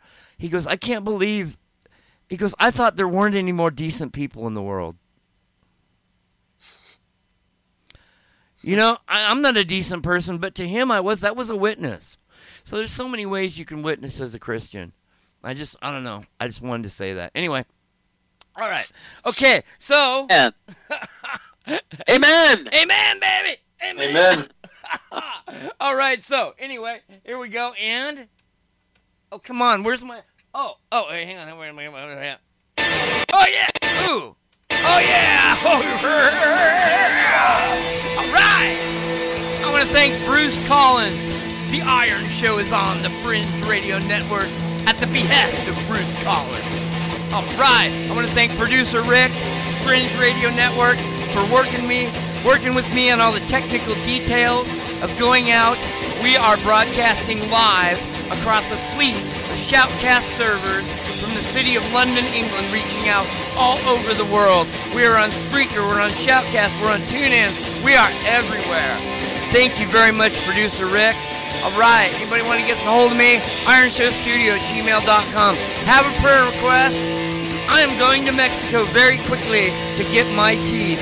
I'm going to the most dangerous city in Mexico. So please, if you could add me to your prayers, keep Johnny reasonably safe as he goes to Mexico to get his new teeth. All right. I want to thank John Ford for being here. Free Indeed Ministries. That's freeindeedco.com. I want to thank Rabbi Mike for hanging out with us and bringing light to this session. All right, man. Until next time, remember, Johnny loves you.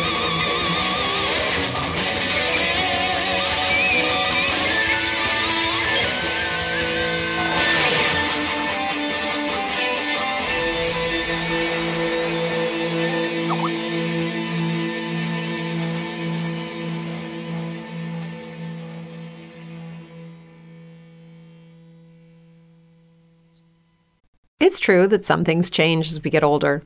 But if you're a woman over 40 and you're dealing with insomnia, brain fog, moodiness, and weight gain, you don't have to accept it as just another part of aging. And with MIDI Health, you can get help and stop pushing through it alone. The experts at MIDI understand that all these symptoms can be connected to the hormonal changes that happen around menopause, and MIDI can help you feel more like yourself again. Many healthcare providers aren't trained to treat or even recognize menopause symptoms. MIDI clinicians are menopause experts. They're dedicated to providing safe, effective, FDA-approved solutions for dozens of hormonal symptoms, not just hot flashes. Most importantly, they're covered by insurance. 91% of MIDI patients get relief from symptoms within just 2 months. You deserve to feel great. Book your virtual visit today at joinmidi.com. That's joinmidi.com.